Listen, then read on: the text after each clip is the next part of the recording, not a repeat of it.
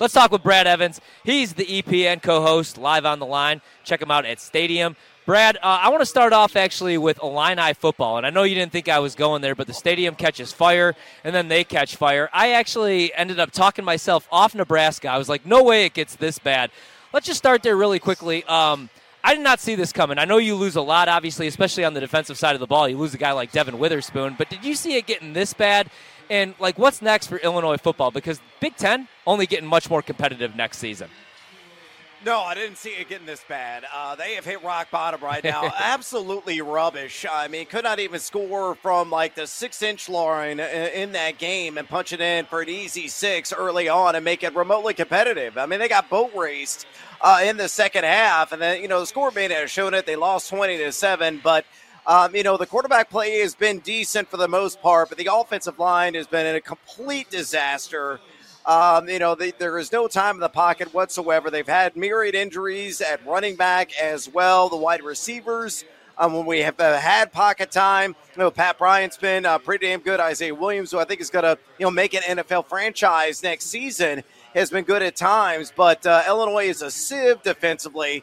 No question about it. They haven't been able to plug those enormous holes left by a Devin Witherspoon and myriad other guys that are now enjoying the fruits of the NFL level. So I don't know if they're going to win another game the rest of the season, to be honest with you. I thought the over at 6.5 wins preseason was a no-brainer, that they're going to win at least 7 or 8 games. But now I think they're going to tuck comfortably under. They are not going to right the ship anytime soon. They're going to remain capsized, and this is why I drink, America. Yeah, and they play Maryland this weekend. Maryland 14-point favorites. First half lines aren't out, but I will be hammering that against Illinois soon. I'm curious your thoughts on my Ducks. We play UW. We always say it, I would call it friendly or lovingly. Huck the Fuskies is a term that we use as an Oregon alum all the time. Washington in Seattle, 2.5-point favorites. Line opened up at 3. Feels like Oregon's going to get some love as the week goes on. I like Oregon to win this game. Probably going to stay away because it's my school. Is the team that comes out ahead on this one the best team in the Pac-12 in your opinion? Yeah, I think so. Definitely in the argument. I mean, USC is, you want to talk about a sieve, that's what they have been defensively. Despite the brilliance of Caleb Williams, that's a team that's been rather lackluster defending the football. Now, yeah, I agree. I think Oregon is extraordinarily talented. Bo Nix has been delivering on-point passes consistently and frequently. Defensively, they're really getting after it as well. And I know UW, with Michael Penix there, the front runner for the Heisman Trophy, has been dynamite in his own right, a true scoring duelist. And defensively, they stepped up. But, it's first to 40 wins. Probably in that game, I might lean toward the over. And if I had a lean on the spread, it'd probably be with the Ducks, honestly. It could be a last possession kind of game. Could come down to, maybe Oregon punching it in and trying to win that sucker on a 2-point conversion, or losing it on that 2-point conversion so that 2.5-point spread would come into play. So, yeah, I'm kind of with you. I like the Oregon Ducks in this matchup, as they are a very talented team. And one, I think, on the national scene, not getting enough love, and I think this will demand everybody's attention if they pull off the mild upset against the Huskies. And, Brad, let's be honest. I think the Ducks are winners just because they have Dan Lanning as a head coach and no longer Mario Cristobal, because I have no idea what the hell he was doing against Georgia Tech as a 21-point favorite. All you got to do is take a knee, man. But let's talk about, Monday Night Football, because the Packers, they're 2.5-point dogs, minus 115 right now over at BetMGM. We got a total at 45.5. I actually think that's a little short. I know we've blown through the key number here, but I think tonight's the perfect night to sit back and play some player props. So where are we going tonight, Brad? I think we're going to get a bunch of offense. Both defenses a sieve. Yeah, I totally agree with you. It's kind of trendy right now, the under wagers, and I am scratching my head as to why. Because you mentioned it, whether you're looking at the standard numbers or the EPA data that is out there. I mean, Vegas is number 30 in EPA overall defense. And Green Bay, not that much better at number 19. And Green Bay has really struggled bottling up opposing ground games, giving up $115 on the ground with 4.15 yards per carry just to the running back position. So with that in mind, guys, on a SGP, I got a double dip of JJ. That's Josh Jacobs, who's going to be dynamite, I believe, in this game. Got him for 50 or more rush yards. and I got him 2 for an anytime touchdown. You look at Jacobs, he is top 10 in red zone touches among all qualifying running backs on the season. He's only scored 1 time, but Green Bay has allowed 4 rushing TDs to the running back position. And on ball the belly inside the 10-yard line, that is going to happen. And I think Jacobs is going to punch one in. Now, I know he's been disappointing in the yardage category. His yards after contact per attempt number, an unsightly 1.48 right now, one of the worst in the NFL in that category. But, again, Green Bay has been a turnstile defensively in the trenches. So a little bit of space, try a couple of dudes. I think he's going to pile up the yardage because the volume is going to be there. It's going to be deafening. It's going to be cranked. I think he's going to rush for at least 50 yards. So, again, 50 or more rush yards for Josh Jacobs. Slap that bad boy together with a Jacobs anytime touchdown. And you get it right now, plus 110 at BetMGM. Let's talk about receivers for the Raiders, Brad, because Davante Adams has been Jimmy Garoppolo's favorite target. He's dinged, has a shoulder injury. How does that change how you're thinking about this game from receiver player props for the Raiders? It doesn't change a damn thing. Davante Adams is going to eat. He is going to go off in this game. I think he's had this circled inside his Taco Bell kitchen on the calendar that's hanging very comfortably and neatly. All the Crunchwrap Supremes, all the Mexican pizzas. I am putting on Davante Adams. I wrote about it as well. I took the over 2, Ryan, on the receptions prop at 6.5. And I, may even double down and take that as a parlay with him to score an anytime touchdown if you want to reduce the juice and then get seduced by that juice at plus money there at BetMGM. But, Adams is numero uno among all wide receivers in team target share, earning 33.8% of Vegas's targets, which is just insane in the membrane, insane in the brain. 12.5 targets per game. And you know how precise a route runner is. And you mentioned Jair Alexander.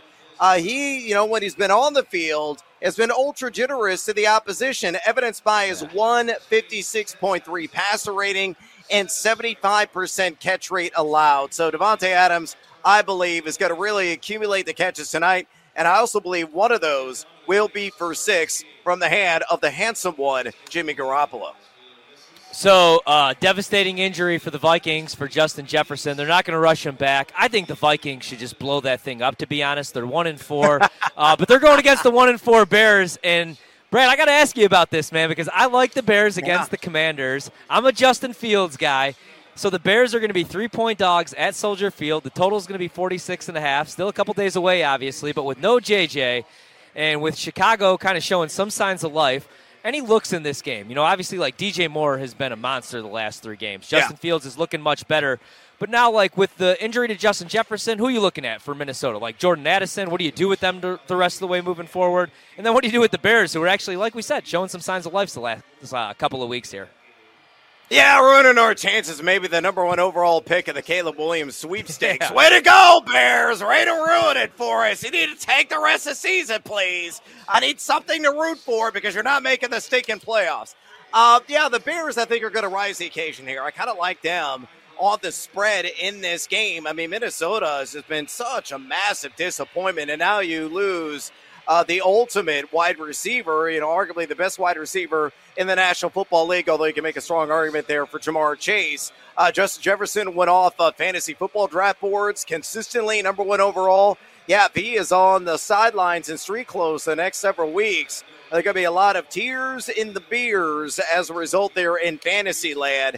I'll give you kind of not really a dark horse name, but, somebody I think KJ Osborne could really step up in this contest. Jordan Addison, we saw him really accumulate the catches last week. Guy's got all kinds of wheels, get all that separation from pretty diminutive, at least at their performance and playing level in that Chicago Bears secondary. But KJ Osborne out of the slot, going to get a lot of great Strowman in coverage, is allowed well north of 100 passer rating. He could really pile up the catches. So whatever the number is on KJ Osborne catches, I would say maybe 3.5, 4.5, maybe get a plus money on the over at 4.5. I would there it is. Hammer the over on it with KJ Osborne. That is the guy I'm looking to really make some coin in that Bears and Vikings matchup. You'll The old Peter Gabriel right there, the sledgehammer. Oh, hell yeah, baby. I tell you what, Brad, you are a one of a kind. You are an American original, my guy. Brad, does your wife ever like come downstairs and like see these things and just ask like, what the hell? No, she said yes nearly 20 years ago, and somehow, some way, she's still with me, and some reason finds me attractive. She's the only person walking the earth that does. It's a good thing you found her out of all these people on the walking the earth, Brad. The Niners, I think me and Ryan both like the Cowboys in that game based on a bunch of metrics and a bunch of nerd stats. I put a lot of money on it. Ryan put even more, and his family put more. I think we're kind of both in the poorhouse right now looking to get some back. They play the Browns, which I think is on the same level defensively as the Cowboys, maybe even better. I'm not sure, right? They're a really good defense. A bunch of different metrics that they're great in. Niners go and take the Browns on the road, but the Browns offensively, I don't think probably as good as the Cowboys, even though we saw an abysmal performance. Why am I not taking the 49ers minus 4.5? What is it that tells me I should not believe in them to just use everyone as a meat puppet? I think you should honestly believe in the San Francisco 49ers henceforth. I mean, you can make the very easy layup argument. They're the best team in the National Football League. I mean, Brock Purdy has been unbelievably accurate so far this season. I mean, he's almost doing historic things.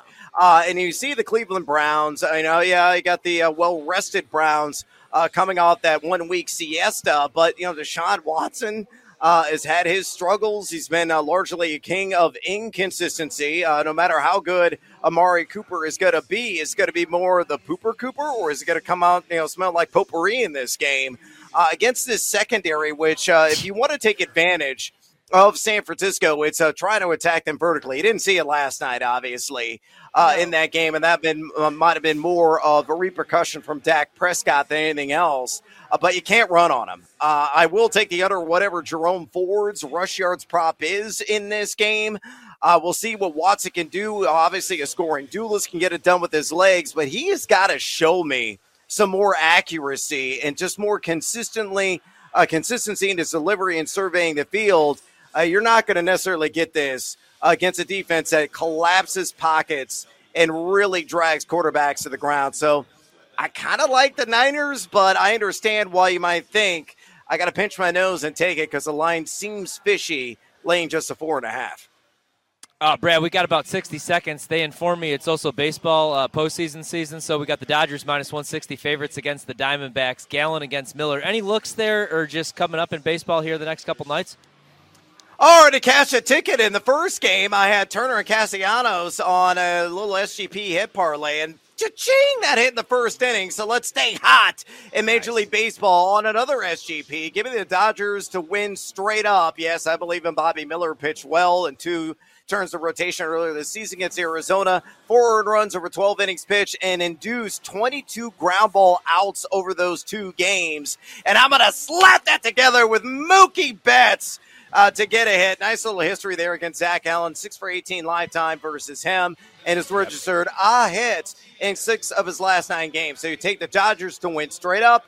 And Betts to simply find some green space with the bat. And it's plus 110 at BetMGM.